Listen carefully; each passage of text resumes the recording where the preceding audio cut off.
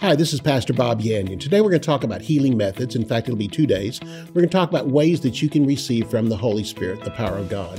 God heals, we get healed, but it's the Holy Spirit that delivers it to us. But we have different ways we can receive from the Holy Spirit. Join me in the Word of God today as we take up healing methods. For more than 40 years, Bob Yandian has been an expositor of the Bible, making seemingly complicated doctrine easy to understand. Grab your Bible and study the Word of God with Bob Yandian. Hello and welcome again to Student of the Word with Pastor Bob Yandian. So great to have you here today. I'm going to be teaching sections of my book on the grace of healing, and I want you to get a copy of it. The announcer will come on here at halftime and tell you how that you can have a copy of the book yourself. But it's a great teaching. In fact, I don't call it a great teaching simply because I wrote it from the viewpoint that every book I have read is on healing, but it's always faith for healing and maybe a chapter on the grace of God. I really want this book to be really healing from God's viewpoint, and that is He gave it by grace. As much as salvation comes by grace, healing comes by grace, and anything given by grace, of course, we receive by faith.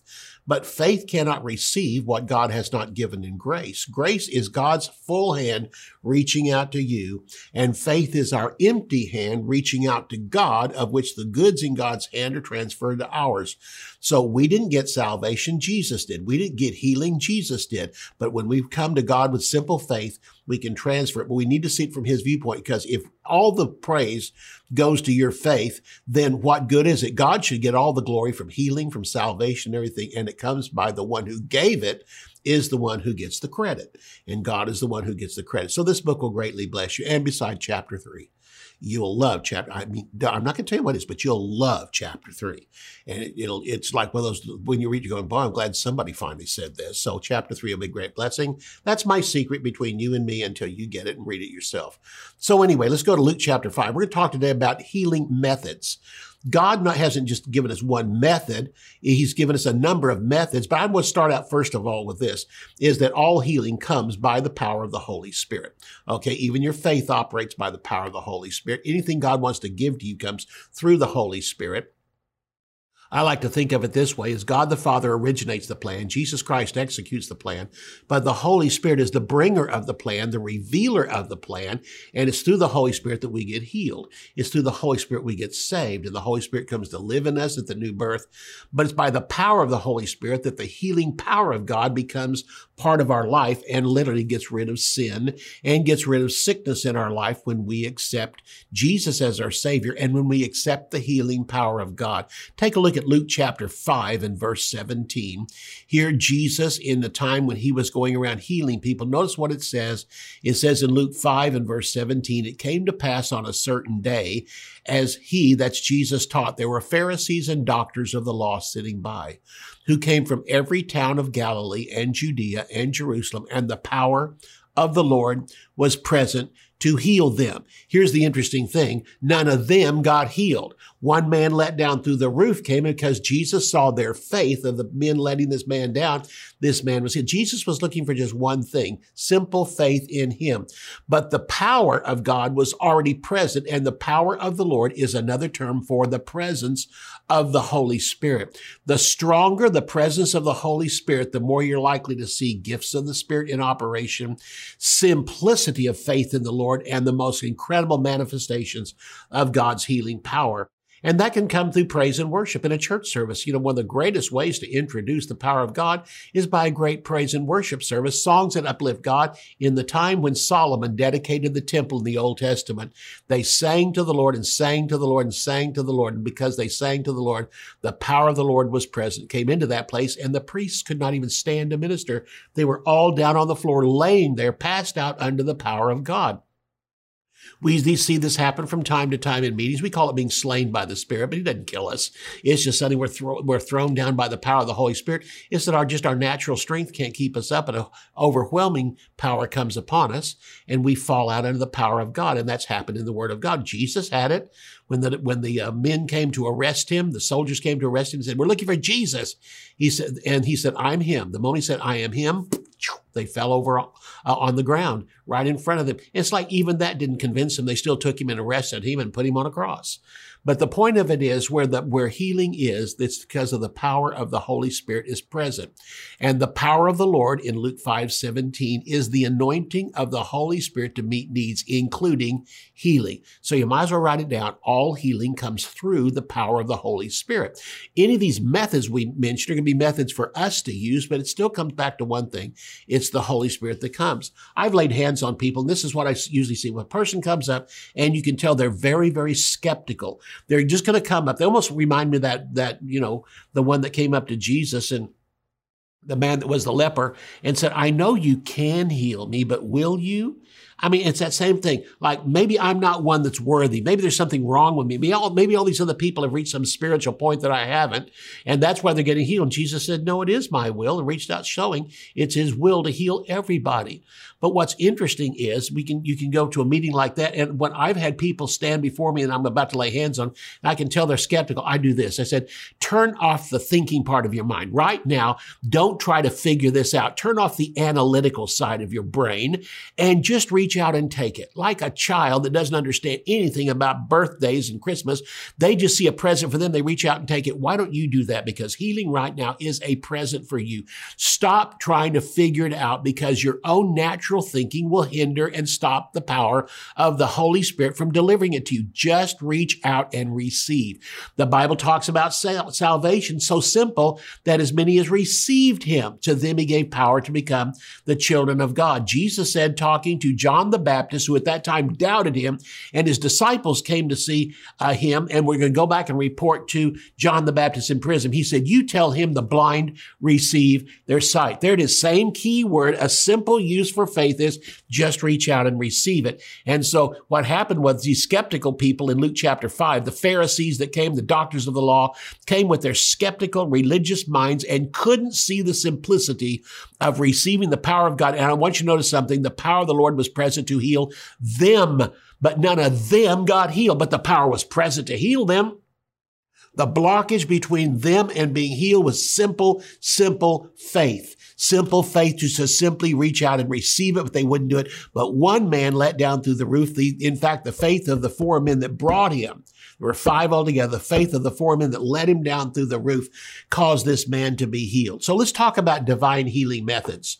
There's many of them listed in the Word of God. We're going to be taking mainly just New Testament ones, but we're going to examine the many ways the power of God can enter into our body so that we can be healed. And there's many ways, but it still comes back to this. Healing comes from God through the power of the Holy Spirit into us. But there's things we can do and different methods that we can have found in the New Testament to help us in our faith. And so let's talk about those divine healing methods. First of all is the laying on of hands. Mark chapter 16, verses 17 and 18 is one of the commands given and is literally part of evangelism. Miraculous healing powers given to the disciples to cause others to be healed was exactly what happened in Jesus' ministry. And that was because many were healed, the Bible says, and many believed on him. When they saw the power of God raising up people that, according to doctors, was not anywhere near something that could be, again, healed. These were incurable diseases, and yet the people were healed. It says many believed on him. I do want you to understand something. Healing is a temporary blessing. It's for only as long as you're here. And even if you get healed today and it lasts for the entire rest of your life, so what?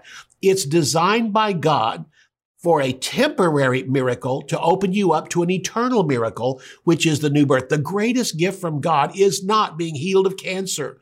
It's not living 10 more years. The greatest thing from God is to give you eternal life. And eternal life is often God goes out of his way to not only give it by word, but by deed also, where Paul said in chapter 15 of the book of Romans, I have fully preached the gospel of Jesus Christ because signs and wonders followed my ministry from Jerusalem and round about unto Illyricum. I have fully preached it. Fully preaching the gospel means it's accompanied by signs and wonders. The signs and wonders don't save them, but shows them that if God can heal something which man cannot heal, then they must be able, Jesus must be able, and God must be able to remove your sins, which no one can remove.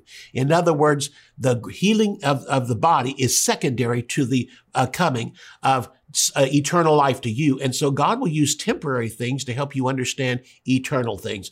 Mark 16, verse 17 and 18, these signs shall follow them who believe. That's the person just born again. In my name, they shall cast out devils. They shall speak with new tongues. They shall pick up serpents. If they drink any deadly thing, it shall not hurt them. And they'll lay hands on the sick and they shall recover. Healing is part of the gospel, the work of Jesus for those who will believe. In fact, Jesus quoted it, that this is part of the gospel. In Matthew chapter 8, verse 16 and 17, he said, this was spoken by Isaiah the prophet, that what Jesus did for us on the cross was not only the removing of our sin, but also the healing of disease. This method of transferring God's healing power to the sick is for all Christians to practice. And it says, it shall follow those who believe. I believe in Jesus. Others believe in Jesus. We should start to expect it when we go out to witness to people, that if there's any sickness in their body, pray for them first of all. And when they receive that healing, or that healing comes into them, then now they're open to receive Jesus as Lord and Savior.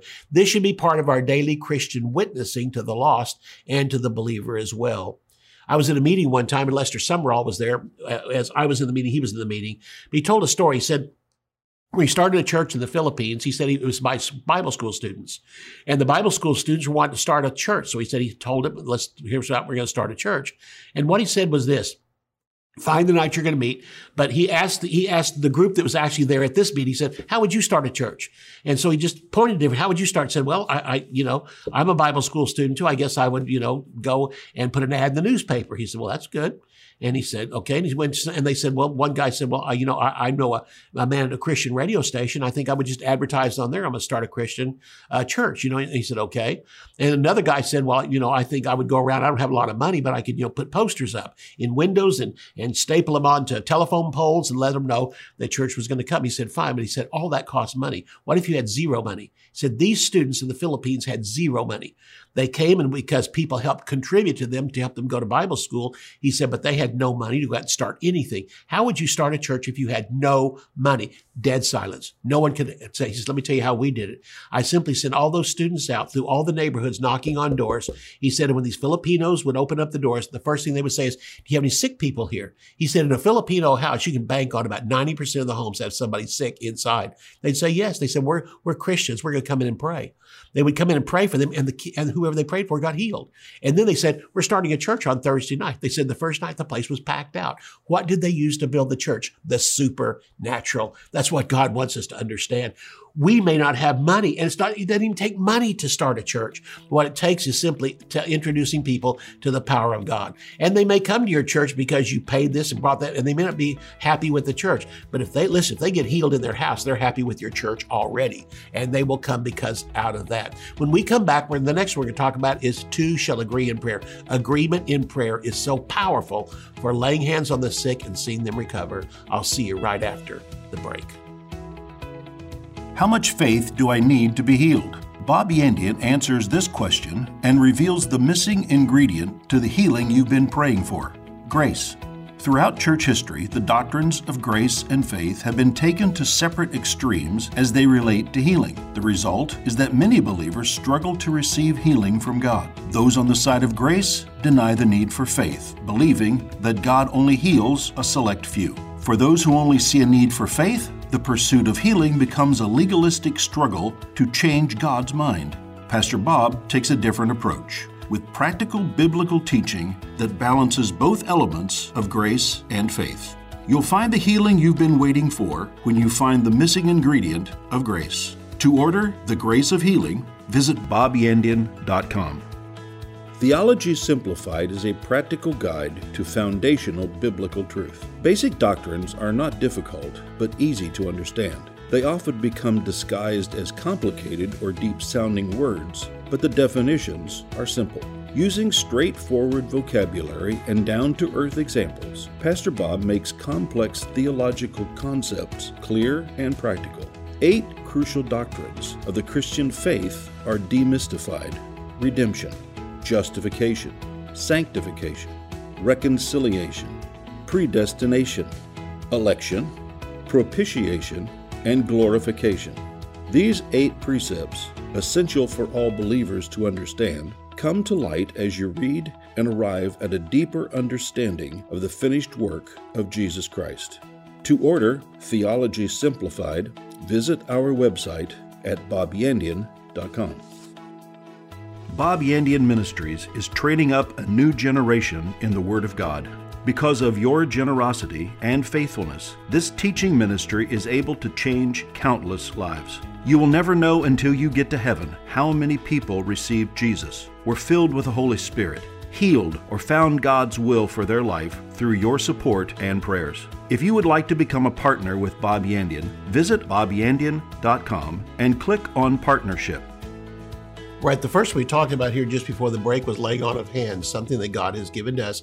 Laying on of hands has existed in the Old Testament and the New, and once in a while by the laying on of hands, the dead were raised. In fact, under Elijah's ministry, and they actually put their bodies on them. And the laying on of hands occurred also, but actually laid their bodies on a dead person, and that person came to life. So again, the laying on of hands has been around, but not like it's used in the New Testament. And on top of that, laying on of hands was usually by kings, prophets, and others of the Old Testament, that God used. But today, we stand in that position as children of God, and that's been given to every one of us. The moment we're born again, God says to us, we can lay hands on the sick and they shall recover.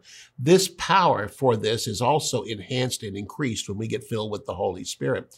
And the Lord spoke to them before he left this earth and says, go to the upper room, wait for the power of the Holy Spirit, for you shall receive power after the Holy Spirit's come upon you to be my witnesses. He had already introduced them to the Great Commission, but now he tells them the power for the Great Commission will come when they go to the upper room and the Holy Spirit comes upon them. You shall receive power and the Holy Spirit comes upon you. Something that happened in the Old Testament to those of rank, prophets, priests, and kings. But the average person didn't have that. Today in the New Testament, we've been given that because we are all kings and priests before God. And we understand that now the Holy Spirit can come upon us. In the Old Testament, when the Holy Spirit came on the prophets, such as Elijah, and he outran Ahab's chariot, the hand of the Lord came on Samson. He could do incredible miracles. But the point of it is that power that was put upon them could be taken off of them. Today, when we are filled with the Holy Spirit, which is evidenced by speaking with tongues, which comes after the new birth, Paul said in chapter 19 of Acts, have you received the Holy Spirit since you believed? Some translations said, did you receive it when you believe? Which shows, I don't have a problem with either one of them, which shows when you're born again, you can go right into being filled with the Holy Spirit. But there's oftentimes a time period between the two where you're born again, then later you're filled with the Holy Spirit. But when you're filled with the Holy Spirit, it's when you begin to move into the supernatural things of God. You shall receive power after the Holy Spirit has come upon you. And when that happens, then you can begin to lay hands on the sick and see them recover in greater fashion. That greater power operating in you, through you, and upon you is used for the supernatural. The Holy Spirit in you gives you life, but the Holy Spirit upon you gives you power. And that Holy Spirit upon you for power, again, is the same power Jesus Christ operated, and he didn't receive power until the Holy Spirit came upon him in the River Jordan. And now we have the Holy Spirit come upon us, called by God, born again, but the Holy Spirit comes upon us to accomplish this with signs and wonders. And that was the laying on of hands. So this is something that every believer ought to be able to do and understand, even though you don't know exactly how it works. Even after all these years, I don't know exactly how it works. I just simply know that I am connecting God's power in heaven to this person on this earth. It's not me. I'm just a conduit. I'm just the wire that God uses as his power comes through me into someone else. So I'm just obedient. I'll lay hands on them.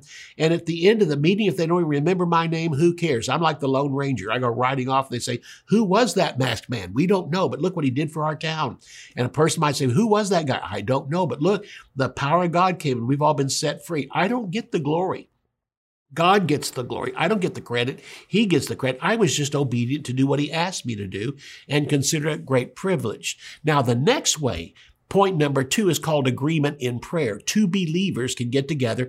There may not be a pastor around. There may not be an evangelist around. There may not be somebody you have great respect for to lay hands on you. But the verses say in Matthew chapter 18, verses 19 and 20, Jesus said, I say to you, if two of you shall agree on earth as touching anything that they shall ask, it shall be done for them by my Father who is in heaven. For where two or three are gathered together in my name, I am in the midst of them. I want you to notice he narrowed this down to 2 or to 3. My dad had churches, and he was often talking about he just wished they would grow. The first 2 churches he had ran 30 people. And it didn't grow much. We got people saved, but oftentimes we get some saved and some would leave. And so the numbers stayed around the same. And my dad always wished we had more. The third church he had 60 people. And it grew to that. And he thought he died and gone to heaven. You know, this thing was the most incredible. I have 60 people in the church. And he saw people saved each week. That was so important to him. But I want you to notice what it says here. Even if just 2 or 3 come to church, he says, I'm there. 2 means the pastor and one other person. See, it might be your wife, but where 2 or 3 are gathered together in my name. He's simply pointing out it doesn't take a multitude to see great things happen. We often think the bigger the church, the greater the power. Well, there was somebody back there in the Old Testament that thought the same way, many more than one, but I think of Gideon. Gideon looked around, and when the Lord picked him, he said, well, Lord, first of all, I'm the least in my family, and my family is the least in my tribe, and my tribe is the least of the 12 tribes. So I'm in the least tribe with the least family, and I'm the least one in my family. You have just hit the bottom of the barrel with me. There's nobody in this nation worse than I am. And God said, but you're the one I want to use. Well, the first thing he thought about was we need to have a huge army. So he went and got a huge army. And God said, no, now tell you what, take all these ones that you've chosen and have them drink water a certain way out of the brook. Well, only certain ones could go because, were taken, because the rest of them just reached down and started, getting the water out of that. No, he said, no, you got to be able to do this and watch around you like this and make sure no one's coming. You can't even take a drink without being aware. And that's the ones that were chosen. From there, he even narrowed it down even more to where what happened was he had an army of 300. That's not very many against an army of some 30,000. And so, again, just a few. But God can do so much with just a few. Even Abraham had a small army of a few hundred and defeated armies so much further bigger than him. We have David, a small man that defeated Goliath and even sent all of their soldiers running after he killed Goliath. It's the power of what 1 or 2 can do. Here the Lord says, starting with the minimum number of 2, if 2 or 3 are gathered together in my name, I am in the midst of them. Why do you need a gigantic congregation praying for you? I realize that the more people there, it's a potential. We can have a greater anointing, a greater presence of God. But the point of it is God can work with just 2 people. If 2 of you shall agree on earth as touching anything they shall ask, it shall be done for them of my Father who is in heaven. And what he's simply saying there, if 2 can agree on anything. Now, the word agree here is very important. If 2 shall agree, the Greek word is symphoneo. It's where we get the word symphony. And you might be a man and a woman agreeing. You might be an older Christian agreeing with a younger Christian. You might be one that understands a lot from the Word of God and one that doesn't know so much. It might be as different as an oboe is from a violin. But you know what? You put them together and they cause harmony. So we could say it this way, if 2 of you shall harmonize on earth, agree on earth, symphoneo, form a symphony on earth. And that means that you come together, 2 different people, but you simply put your faith together, and your faith produces a sound to God that touches him.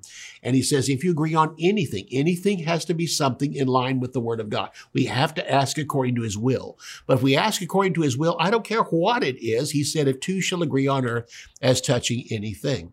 And he says, for where 2 or 3 are gathered together in my name, I am in the midst of them. The presence of the Holy Spirit is there when just 2 Christians agree.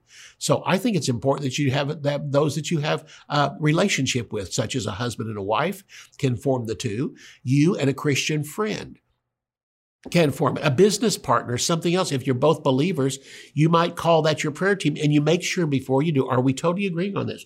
Do you believe that God can do this? Yes. Do you believe God will do this? Yes. Do you have faith for this? Yes. Then why don't we take our faith and put it together? And we're going to pray for sister so-and-so, brother so-and-so. He's about to enter into a ministry. Let's pray for open doors. She needs healing. Let's pray for healing in her life, because it says anything in this verse of scripture.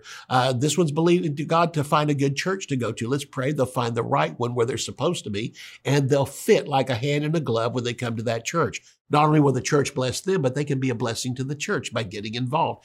All these things are things that it says you can have a prayer partner. And I don't believe this is only when catastrophe hits, when you hear of any need around, that you can call each other on the phone. It doesn't even say you have to be standing there together. So you can both pick up your cell phones and agree in prayer over it. Agreement has to do also with forgiveness in verse 18, where it's brought out there that we need to have a lack of strife.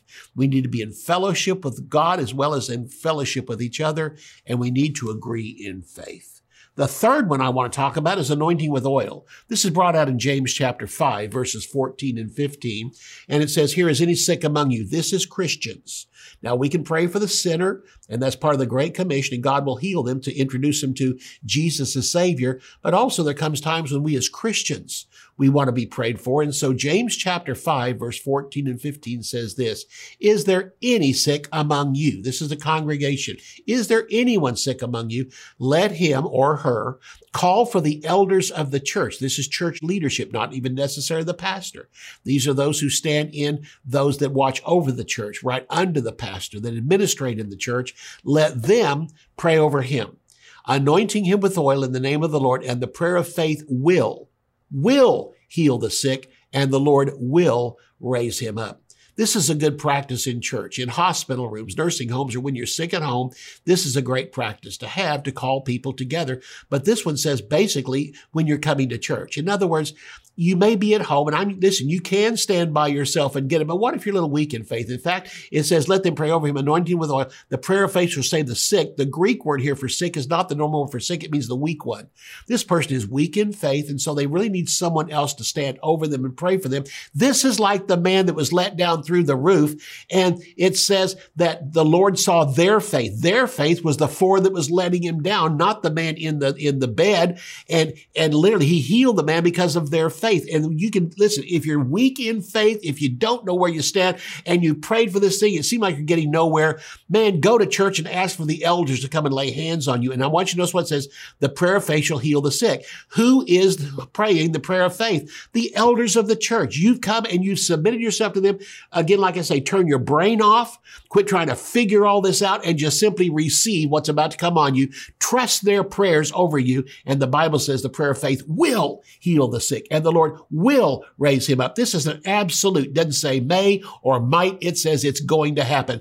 The faith of the people praying says the same thing. We believe the moment we touch you, God's power is going to come into you, and you're going to be healed. All you have to do is go, okay. Don't figure it out. Don't try to analyze it. Just reach out and receive it. This, again, is a great practice in the church, and I think it's important at the end of a church service. We can even have the elders come up there and say, look, you come up here, and they're going to lay hands on you, and they're coming in faith. They're standing here in faith. You need to walk up here with a simple faith as much as you have and just receive from God. The laying on of hands by elders is accomplished with oil. And oil is a symbol of the Holy Spirit on Jesus and those who are praying for the sick. Anointing with oil is a recognition of the power and the presence of the Holy Spirit, because all healing that comes from God comes through the Holy Spirit. The oil is something that's tangible. You can see it's kind of like, well, when that oil touches my forehead, I'm going to be healed. And you see that thing come, the moment it touches, you receive right there, that moment.